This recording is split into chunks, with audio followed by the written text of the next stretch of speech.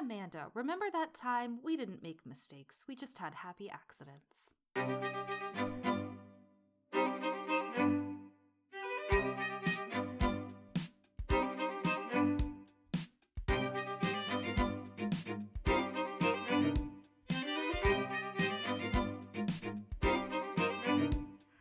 Hello, and welcome to Remember That Time, an historical podcast. I'm your host, Amanda Webb. And I'm your host, Anna Webb, and this is a podcast where two sisters totally geek out about all their favorite moments in history.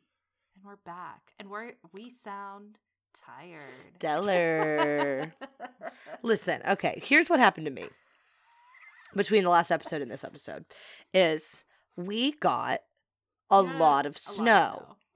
Yeah, like, we will typically get, if we're lucky in the winter anymore, like one really solid 4 to 6 inch snow, right? Yeah. We got 1 to 2 feet in my county, all right?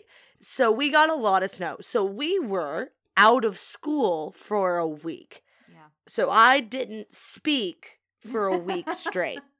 And then we came back to school, and I taught every day, right? And also, we started back up our theater club that I helped to run. So then I was talking for like 10 hours straight every day this week. So if I'm sounding sort of thus, that's where we're at. Thank God I'm not in charge of this episode, because I got you. I'm sure you're already tired of this. That's so funny. I'm having a time. We're doing great. We're doing really great. Everything's fine. Oh, man.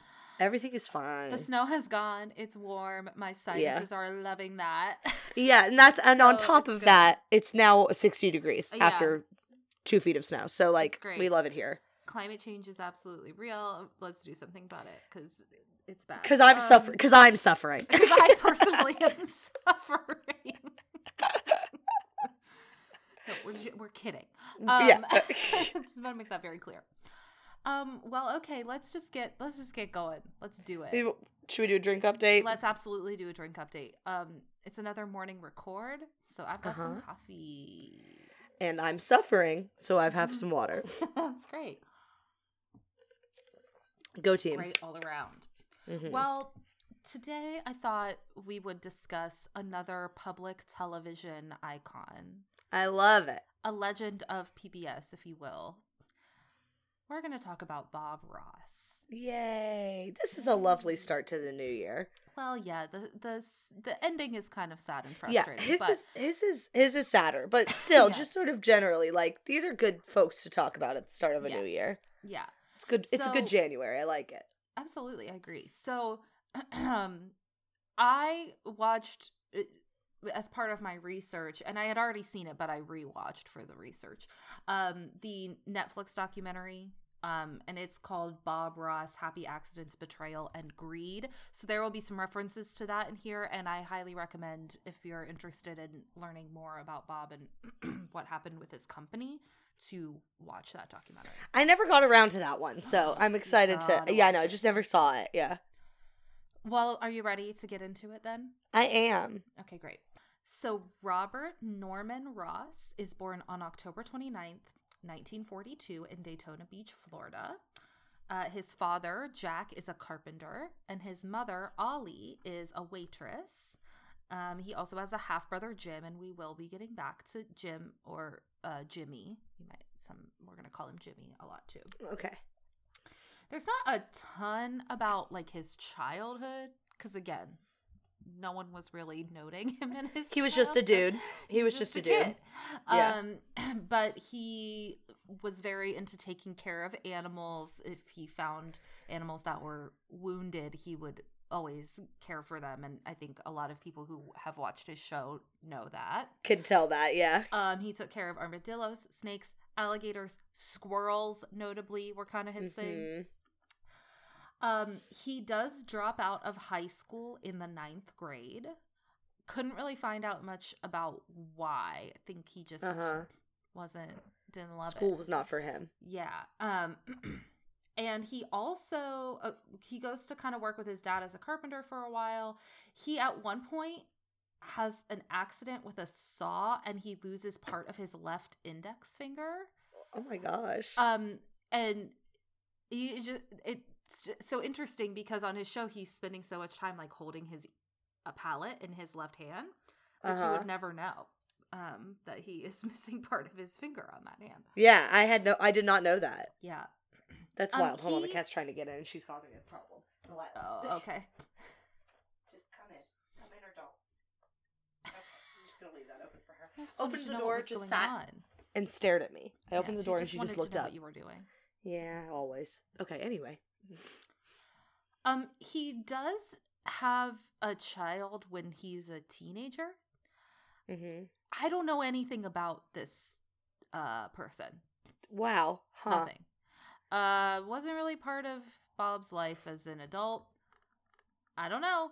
Huh. But he had a kid before he grew up and, became the Bob Ross that we know now. Seems like he had a wild kind of teen years. A little bit, yeah. Seems like it. When he's 18 in 1961, he enlists in the U.S. Air Force, and he ends up serving in the Air Force for about 20 years. Wow. He is very tall. He's 6'2", and he also has flat feet. So he doesn't train as a pilot, and he doesn't work on planes. He has a desk job in the Air Force as a medical records technician. Oh, okay. But he does rise through the ranks.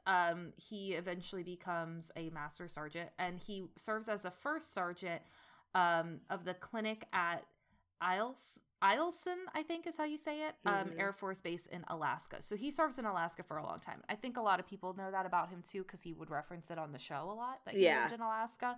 Yes. He was living there while he was in the military. Okay. I liked this quote. When he reached the rank of first sergeant, he described himself as, quote, the guy who makes you scrub the latrine, the guy who makes you make your bed, the guy who screams at you for being late to work. And he got the nickname Bust 'em Up Bobby because he was tough. He was very tough in the military. He kind of had to be.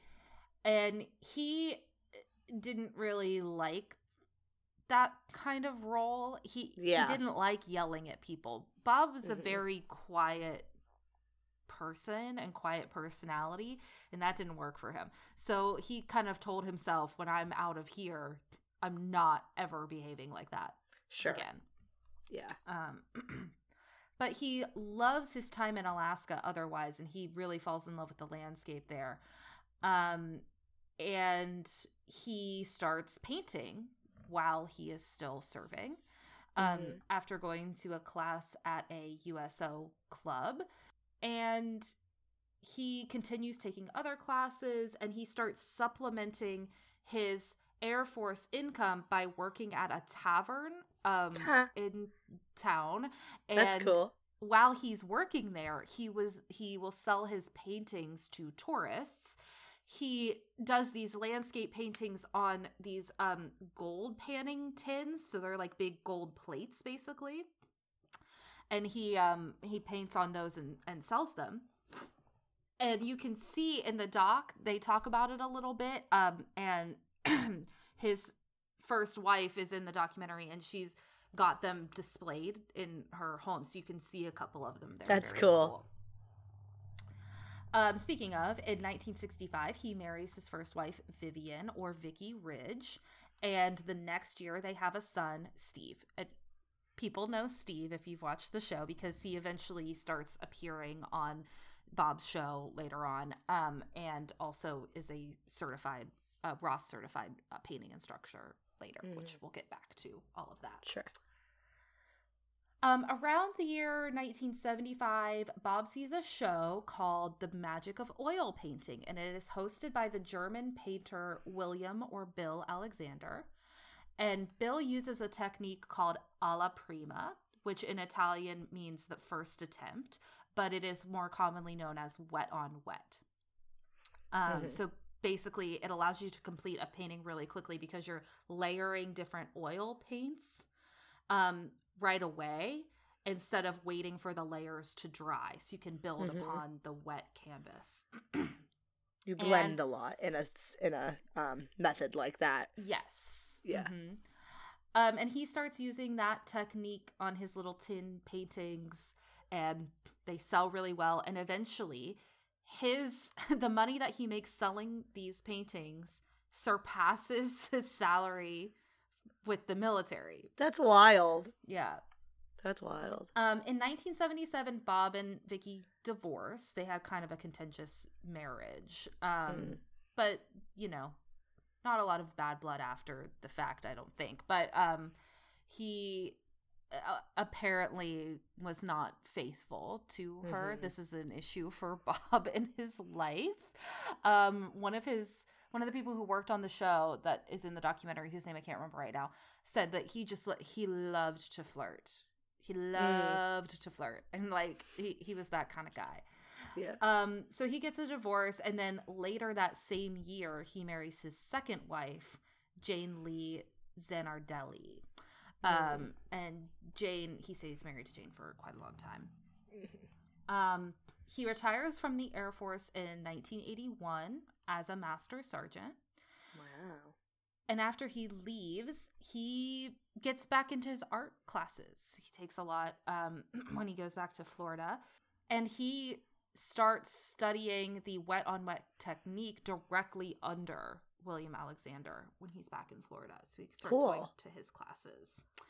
And then he gets offered a job to join Alexander's Alexander Magic Art Supplies Company.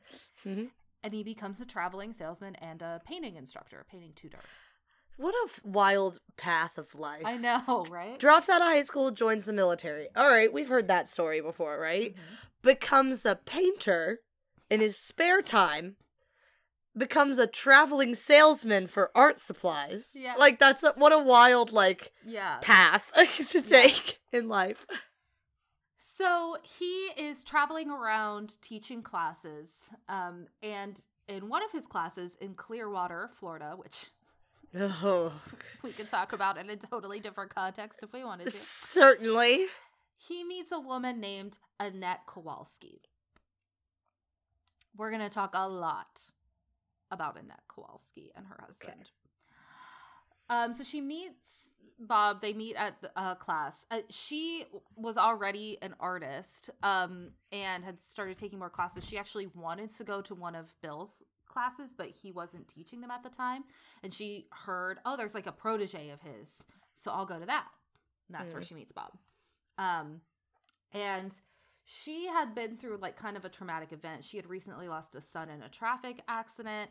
And she said that Bob's very kind and calm demeanor just made her feel a lot better. And she kind of had this spark of he could sell that.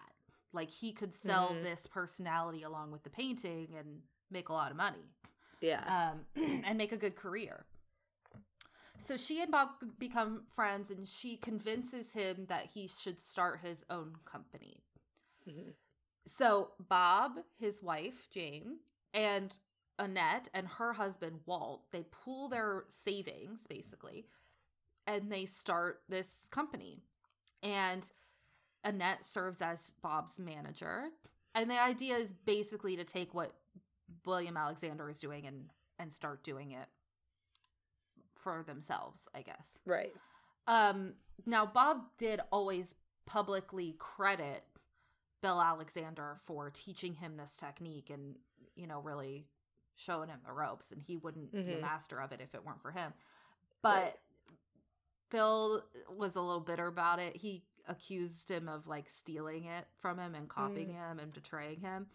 And he said to the New York Times in an interview, "What bothers me is not just that he betrayed me, but that he thinks he can do it better," which is so funny because he went around basically saying that he had invented this technique, but that is not true. Right. It has existed. It's a very old technique. Since the 15th century. The most prominent example of it is impressionism, excuse me. When you see impressionist paintings, that's what they're doing, right? That's so a very old technique. What is a very old technique? Yeah. Now, they were both doing mostly landscapes with it, which meant they were pretty similar, but he didn't invent. And, and Bob credits him. He says. Yeah. And also when you're watching when you're watching Bob Ross, you know, at least you should as the viewer, that he did not invent that. Absolutely. And he makes that pretty clear, I think, in how he teaches it's just it. he's just describing it as, this is the technique that I'm using. He doesn't say it's the technique that I created. Right. Lots of people have used that technique and gotten better than the people that they learned it from. That's normal, I would say. And what else is interesting too is that they were talking about it in the documentary that Bob was really intentional about when he starts doing the show, which we'll get to here in a minute. He wants to be that calm presence, because Bill was kind of opposite, a little more abrasive. He wasn't mean or anything, but he was just a little more intense and had a lot of energy. And you'll get that in any types of arts education when you're learning a new medium. You'll have and those are kind of so that was his way of being. Yeah, those are kind of the personalities you'll see. Will be that big personality, kind of abrasive, or the very a little more strict. Or you'll have that very gentle, that's, I'd say that's normal to see in that kind of context. Okay, so they start this company, and at first it doesn't do great because they're kind of just doing something that already exists. And he's scheduling painting classes, and people aren't really showing up, and because who knows who this guy is, right? Right. I just found this interesting. So let's talk about the hair, because everybody knows Bob Ross for the hair. Yeah. They make it part of the logo when they create the company. And this means that Bob can never change his hair. Yeah. And he does not like that. He actually didn't love the hair. He had started perming it as a way to save money on haircuts, basically. He would go get a haircut and a perm once every however long, instead of Yeah, his son in the documentary said that he would call it, quote, having his springs tightened every few months. Which I thought was cute. But yeah, his son said he was a hair guy. He liked to do different things with his hair. It was generally straight. The pictures of him when he's young, he's very cool, suave guy. But he started doing this when he got out of the military to save money and make it easy, and then he could never change And I'm also sure it's a new you're in the military, you're used to that buzz cut. He wanted to do something very dramatic and different. Yeah, probably. So, in 1982, a TV station in Falls Church, Virginia, airs a taping of one of Bob's art classes, and it kind of becomes a pilot for The Joy of Painting, which will become his show. 60 PBS stations sign up for the show within the first year. Wow. Yeah. So it hit a nerve of some kind with people where they were like, okay. Oh, I love that. That's good. Yeah. Oh, I love that. Yeah. In 1983, the PBS station WIPB in Muncie, Indiana, sort of lured him in with the promise of creative freedom. You could film your show here and you get to be in charge, basically. And he liked working there with them, so he would film up there with the staff, and he enjoyed that. So while he does still live in Florida, he continues to travel to Muncie every 3 months to tape the show. He said that he did the show for free, and he mostly made his income from the how-to books and videotapes and art supplies that they end up selling as part of the program. Sure. Eventually, The Joy of Painting is carried by more than 275 stations. Wow. That's wild. So here's kind of how the show would go. First of all, he would film 3 episodes in a day, which is a lot. But they're also so quick. They are pretty quick, yeah, but there's more to it than just the filming, right? Sure. But the actual filming, it's not like they're doing multiple takes like you do with another show. It's he starts painting and it just goes. All the setup and stuff is the long part, but it's a half the hour fact that it's segment. not refilming the same thing over and over again is a little less grueling, Yeah, it's a half hour segment. The actual painting is probably closer to 22 minutes because he's talking and introducing and et cetera, et cetera. Right. But basically, if you haven't seen the show, what he does is it's a half-hour segment where he teaches you the wet-on-wet technique, and he doesn't do a sketch or anything first. He just brings out the canvas and creates it in real time. Mm-hmm. And he'll explain his palette. He'll explain the process. Sometimes there are little clips of animals because, again, Bob loves animals. And as he's going about his life, he'll like film a bunch of wildlife and then he'll have them inserted in the show. Again, if you've seen the show, you know that like he has little squirrels on the show all the time, and he'll put in like little his bits little guys. of him. Like, yeah, there's like some really great footage of him with a fox, and it's like climbing on his shoulder and like getting up in his hair. It's so cute. So, and sometimes he'll put the animals in the paintings, you know, on the canvas. He paints, at the start at least, he paints 3 versions for every painting that he creates for the show. So this is another reason it takes a lot of time. Oh, okay. He paints the first prior to taping and then puts it on an easel off camera. And then he uses that as reference for the second painting, which he creates so he like in knows real what time. He's doing. Sure. And then the third would be created after taping, and it was more detailed, and that is the one that goes into the books that he's created, the instructional books.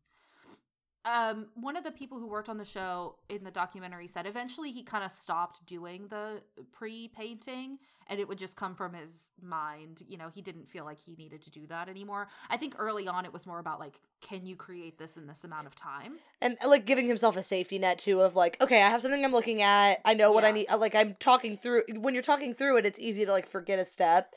But when you're looking at it, you can be like, okay, and then I'm going to do this next. And Yeah. And then she said, as he would kind of do it more from his imagination, she said, and then, this is not a direct quote, but she said something like, and then at the last minute, he would be like, and maybe there's a big tree in front.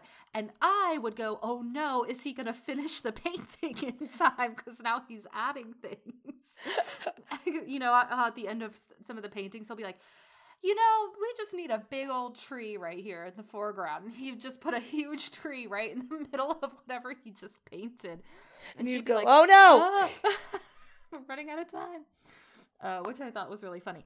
But so each version is marked on the side or back. The first version was marked Kowalski. I don't know why.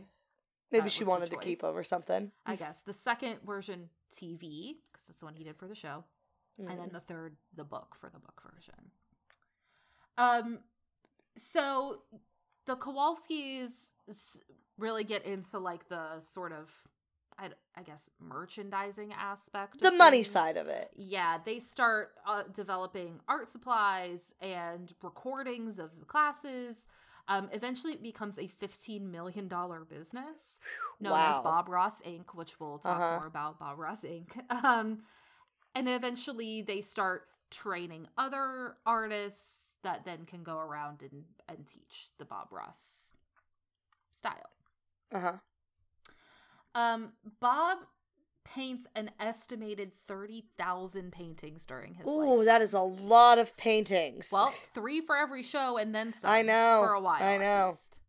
And that's also not counting, this number is, but like, then all of the paintings he did when he was in the military and like I think all of that included in this. The ones that he sold during that time. Yes, but I don't know. This was like by his own estimate, I think.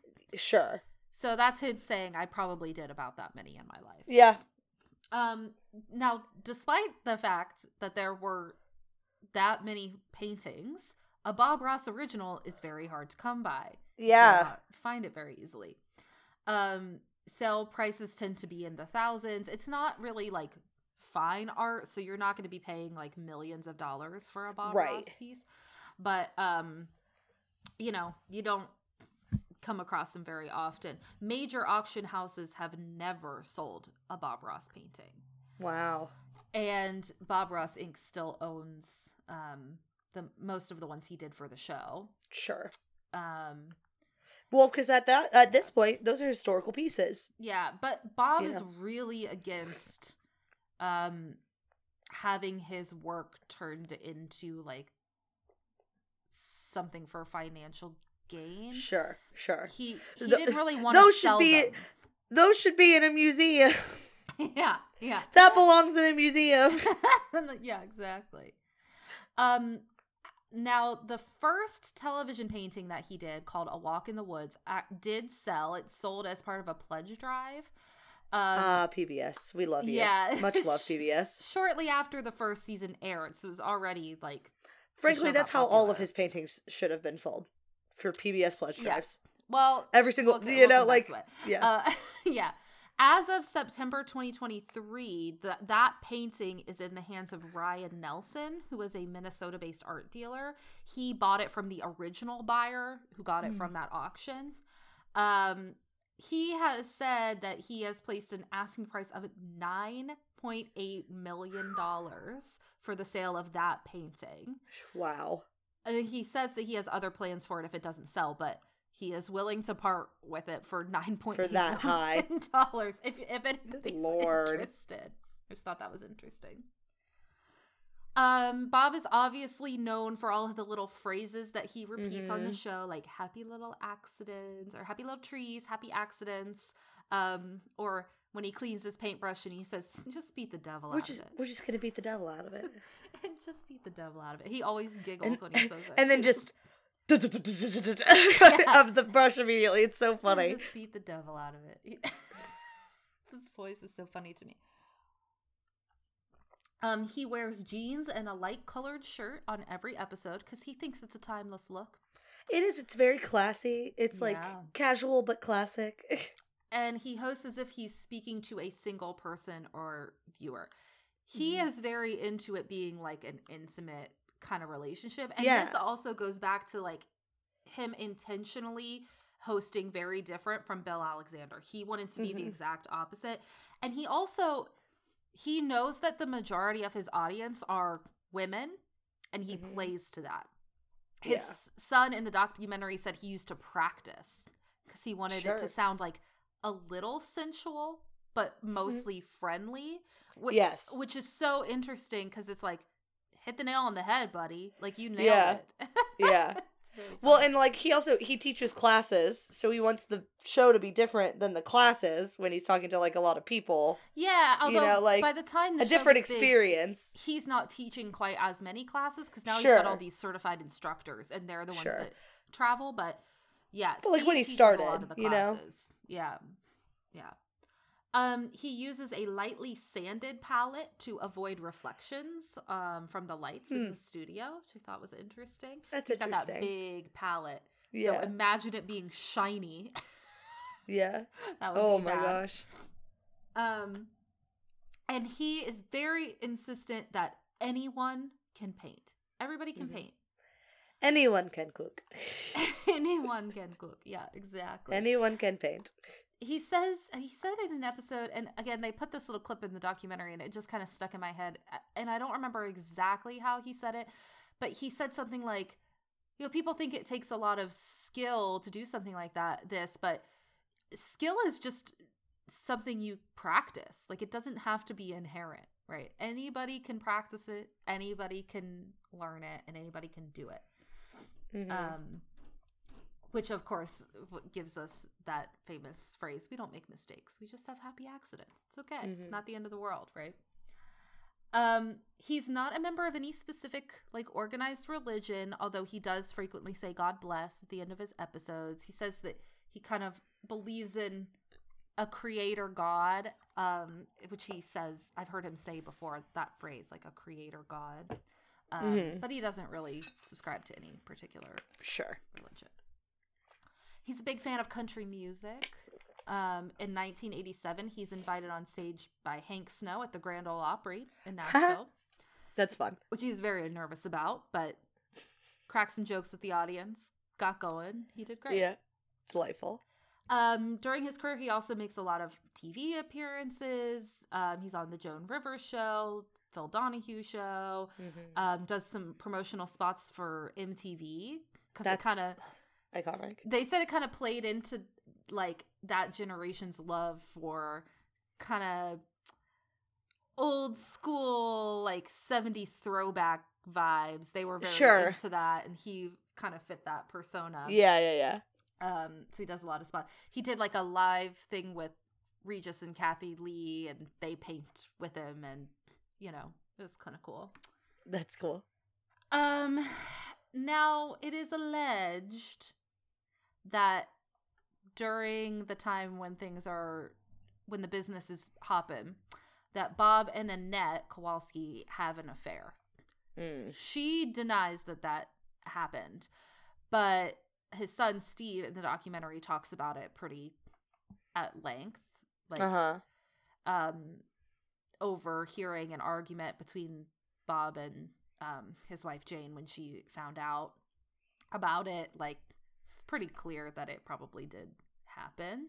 Annette, among the circle of people who are kind of around them, is known to be like very jealous, and like I said, Bob is known to be kind of a flirt, and especially when he starts getting some recognition and he knows that his audience is women, when he goes out to public appearances, he will purposefully flirt with them because it makes them feel good, and he knows that, and they're fans, and he'll just kind of flirt and be really friendly, and Annette would apparently get very jealous and didn't like him giving attention to other people or women. And Annette kind of stops coming around as much after Jane finds out. There's like a big blow up, I guess. I don't know all the details, but in the doc, it seems like there's some sort of blowout about it. Yeah. And she's not really around as much at like the public appearances after that. She still shows up, but she's not like flitting around the studio quite as much, I don't think. Now, in terms of the business itself, Bob wants the business to grow, but his interest is in having this art reach as many people as possible. Sure. I mean, truly, he was not somebody who's in it for the money.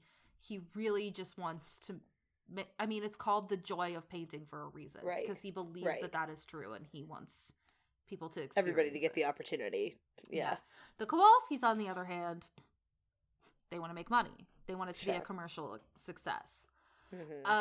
At some point, the company partners with Weber to develop the paints that are used for the show in the art classes. Weber still sells the paints. Yeah. Bob is pretty involved because it's very specific. They need to be designed a certain way to be able to work for this technique. Yeah. There's a certain like kind of oil paint or whatever. Yeah. There's a whole other story with Weber and these other artists. I'll touch on it a little bit more here in a minute, but I recommend watching the doc. There's a lot more information about like the whole thing with Weber and the paints, and it's a lot. In 1992, Bob's wife Jane dies of cancer, and Bob is very heavily affected by this. He did have an affair during their marriage, but it is very clear to me that he loved her very, very much. Two things can be true at once, Yeah. You can do stupid things and also ultimately be a good person and regret those things and do better. And shortly after Jane's death, maybe 2 to 3 weeks after, Bob himself is diagnosed with non-Hodgkin's lymphoma. Oh, that's brutal. Yeah.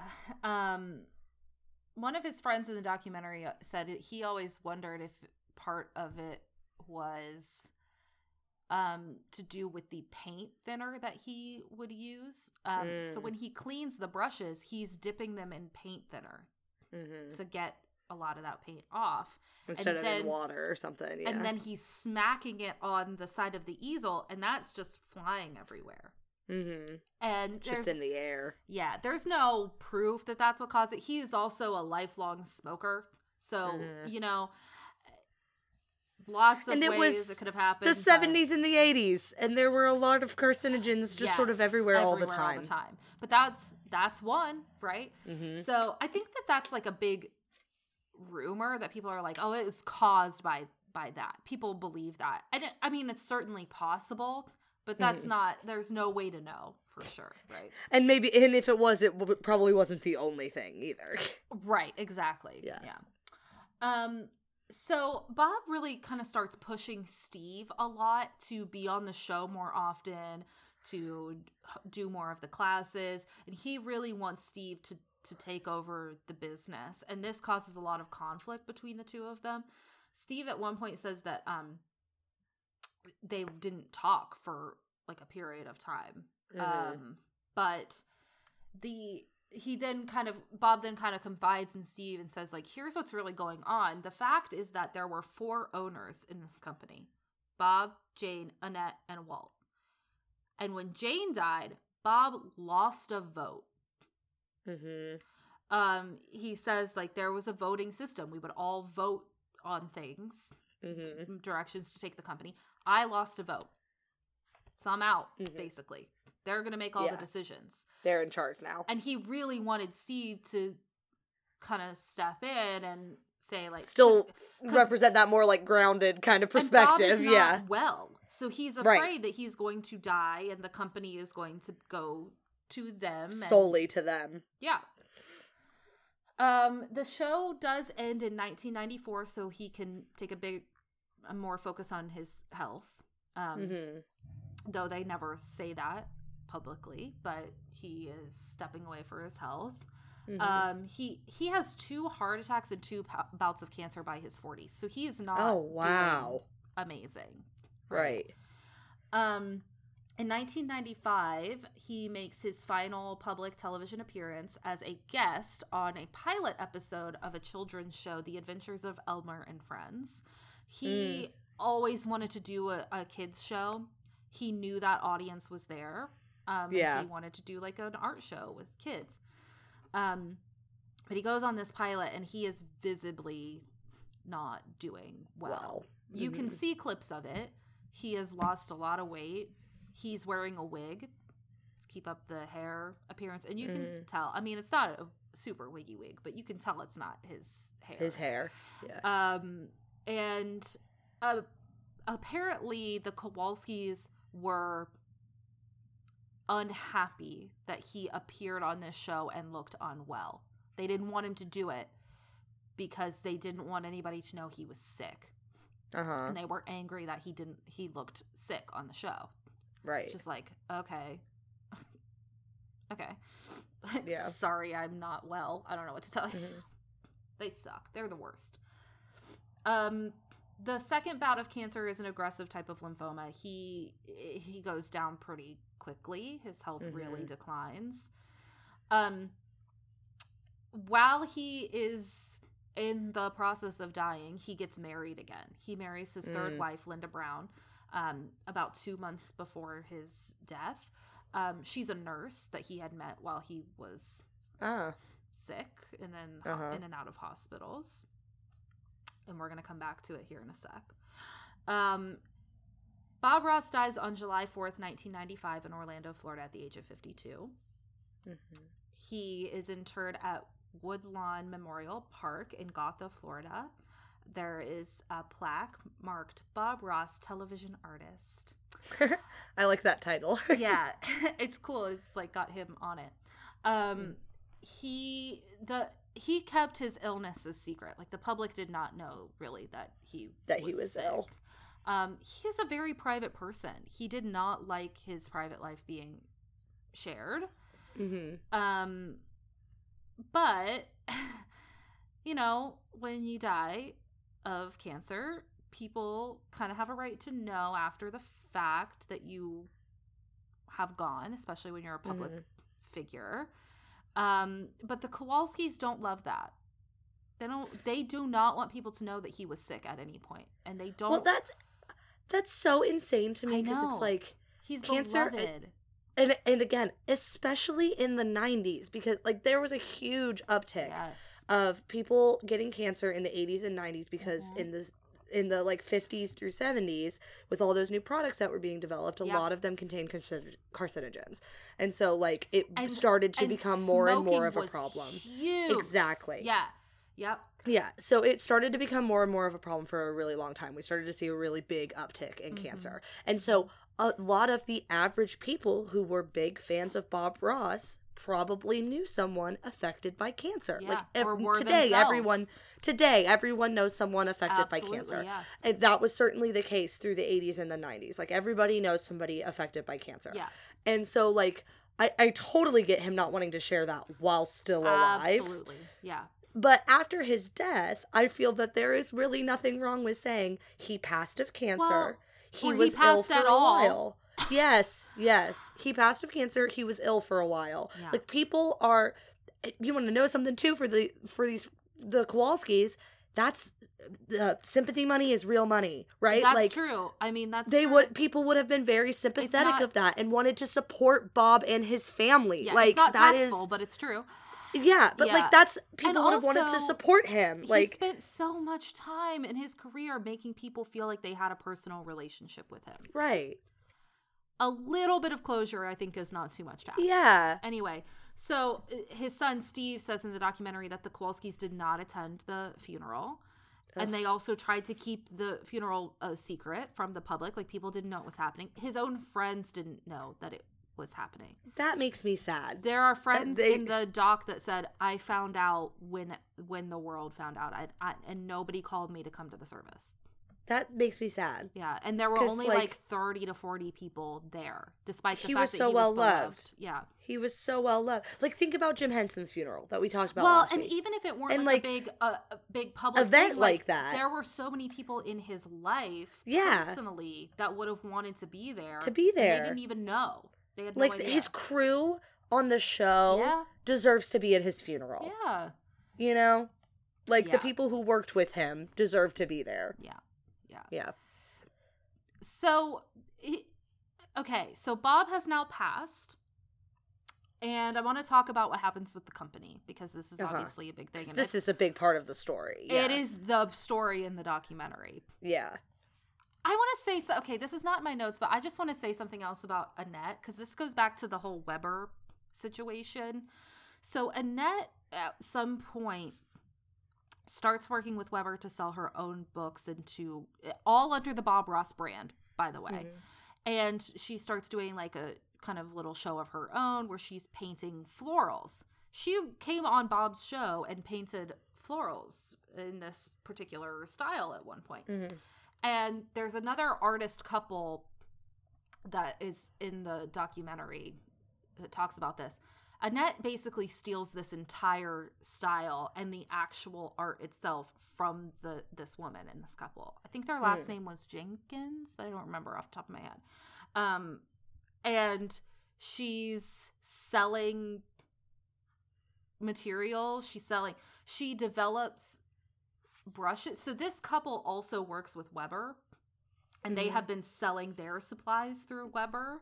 Mm-hmm. And Annette essentially like pushes them out and starts selling the supplies for herself. Their stuff under her name. Basically, like, they had developed these, I think they were badger hair brushes or something. And Weber at one point told them, like, we can't sell those anymore. They're on an endangered species list or whatever. We can't sell whatever it was. I can't remember off the top of my head again. And then a little while later, Annette puts out a line of brushes made of the same material under Weber. So, like, do you know what I mean? Like, so this is the kind of person that Annette clearly is. She's interested in having a huge monopoly on all things art. And this couple were like pioneers of whatever that style was. That technique was. They or were whatever. selling books for a long time. They were big names in this industry. And she just like came pushed in. them out. Mm-hmm. Yeah. Ugh. Okay, so this is about the company. So under the terms of incorporation for Bob Ross Inc., the death of any partner would then lead to that person's stock being equally divided among the living partners. The remaining partners. So Jane had already gone. She had a stock in the company. She was one of the partners. And then Bob dies. So all of the ownership goes solely to the Kowalskis. Uh-huh. Because they hadn't done anything to, like, get Steve in there before Well, Bob died. apparently, while Bob is literally on his deathbed, they're aggressively trying to get Bob to sign over the rights to his estate. They want to own everything that Bob owns. Has. Yeah. Instead of doing this, Bob writes them out of his will. Good. And leaves his estate and the rights to his name and likeness to his son and his half brother Jimmy. Okay. And the marriage to Linda is part of this whole thing. He's really hoping that, okay, I'll have someone else who can become a partner and kind of be my voice. If he has a spouse that they can kind of help in the fight against the Kowalskis. Right, someone else he can legally write into his will to say, she also has a right to this, that, and the other, Yeah. After his death, Annette becomes the only person who is quote-unquote qualified to authenticate a Bob Ross painting, which is wild. Mm-hmm.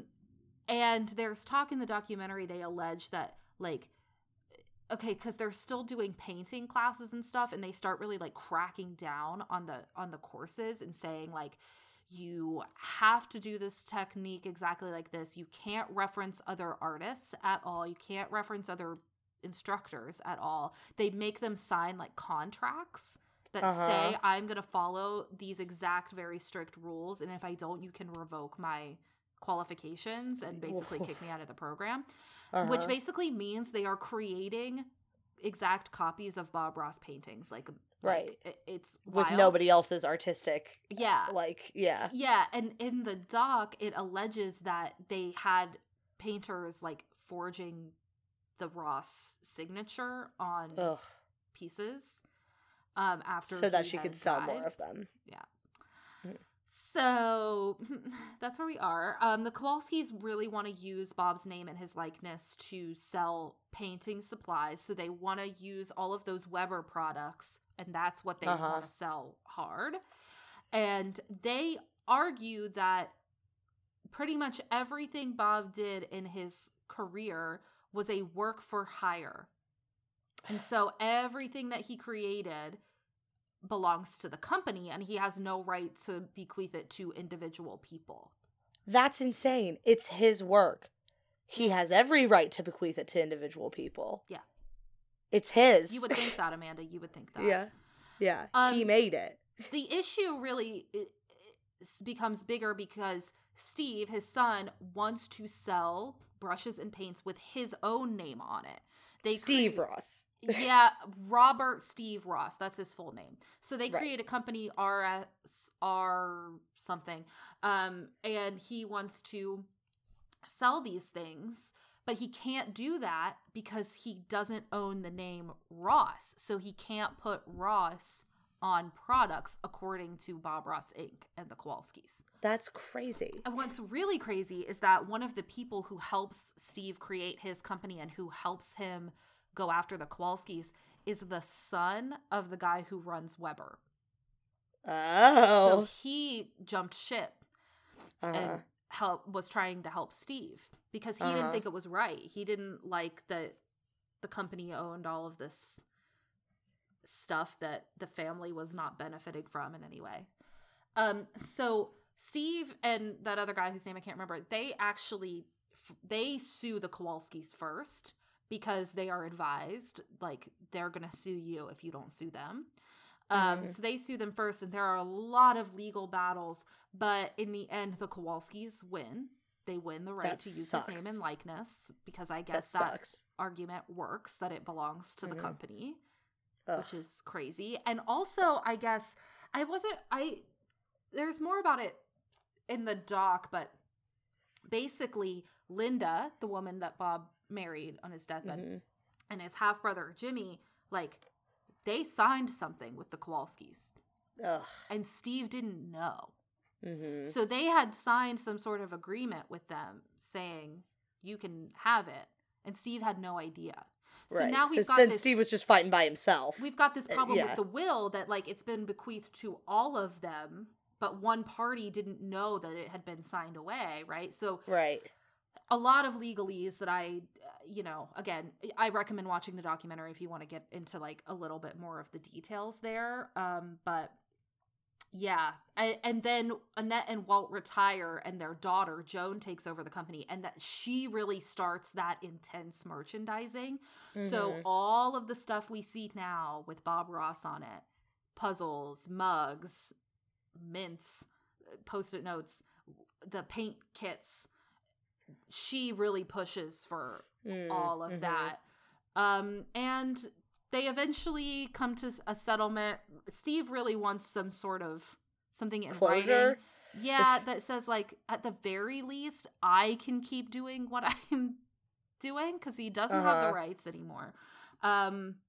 So he comes to an agreement that he can resume his art career and he can teach classes without the threat of a lawsuit, because all of this was really keeping him from painting. Doing anything with his career. Yeah. Now, the majority of the Which is a bummer, because that is really not what Bob would have wanted. No. It was like actively preventing him from being able to do his art. Yeah. None of it is what Bob would have wanted. The majority of his original oil paintings are donated to charities or PBS stations, but technically the company owns whatever's left. And the company makes all the money. So if you buy something with Bob Ross's face or his name on it, none of that money goes to his family. It goes to the Kowalskis and the company. That's crazy. So, sad ending. Because it's just really not... It's a bummer. Clearly he didn't want it. He was trying really hard to prevent it from happening. And, you know, the Kowalskis say, like, no, the relationship with Bob was great. Nothing was ever wrong, and we're perfect. But clearly that's not the case. But everybody else is like, I don't know about all that. Yeah. So I really recommend the documentary, especially if you want to hear from Bob's son, who would know better pretty much than anybody else what he really was like and what he really wanted. But yeah, that's Bob Ross. Man, that's very crazy. Comforting presence in our lives, and it's like sad to see that his family doesn't get to benefit from that. It's sad. But oh man, I always forget that, like, you were not born yet when Bob Ross passed away, because he's still such a presence. Yeah. I still watch the show. I mean, I feel good, watching the show, because that's, like, public television. They're not making it's like all on YouTube. You know what I mean? Yeah, like, exactly. Although they are the ones who started the actual YouTube channel, so maybe just find somewhere else. I didn't know that. But, yeah. Yeah, I have, like... Okay, I teach 6th grade, right? Yeah. So I have, like, 11-year-olds. Yeah. And I have some set of Bob Ross sticky notes that somebody gave me a handful of years ago. Probably me. Probably. That's out on my desk. The company I used to work for sold them. Yeah, I have them out on my desk, and my kids will be like, oh my gosh, Bob Ross, I love Bob Ross. And I'm like, there's so many people that I feel like you children should know. And, like, he is one of them, but also, like, why is he one of them over, like, my kids don't know who the Jonas Brothers are. You know what I mean? He had like a big resurgence, I think, especially during the pandemic. Because, like, I think, was it the BBC? Or some station in Britain started re-airing the show. Oh, yeah. During the pandemic. When they couldn't make anything. Yeah. And it got very big again. Mm-hmm. And, you know, it's comforting and calming, and people were feeling very stressed. During college, before the pandemic, we would do, like... paint nights. My school would do Bob Ross paint nights, where they would put one of his things up on the big screen. Yep. And have all the supplies out for us, and we would just do it. And I know lots of other people do that, but, like, that was... 18 to 21-year-olds who have never lived, Bob Ross did not live in our lifetime. Right. All sitting in a room painting with him. You know what I mean? Yeah. And on the one hand, it's so frustrating, and it makes you want to not participate because you know that the money is going to people who don't really deserve it.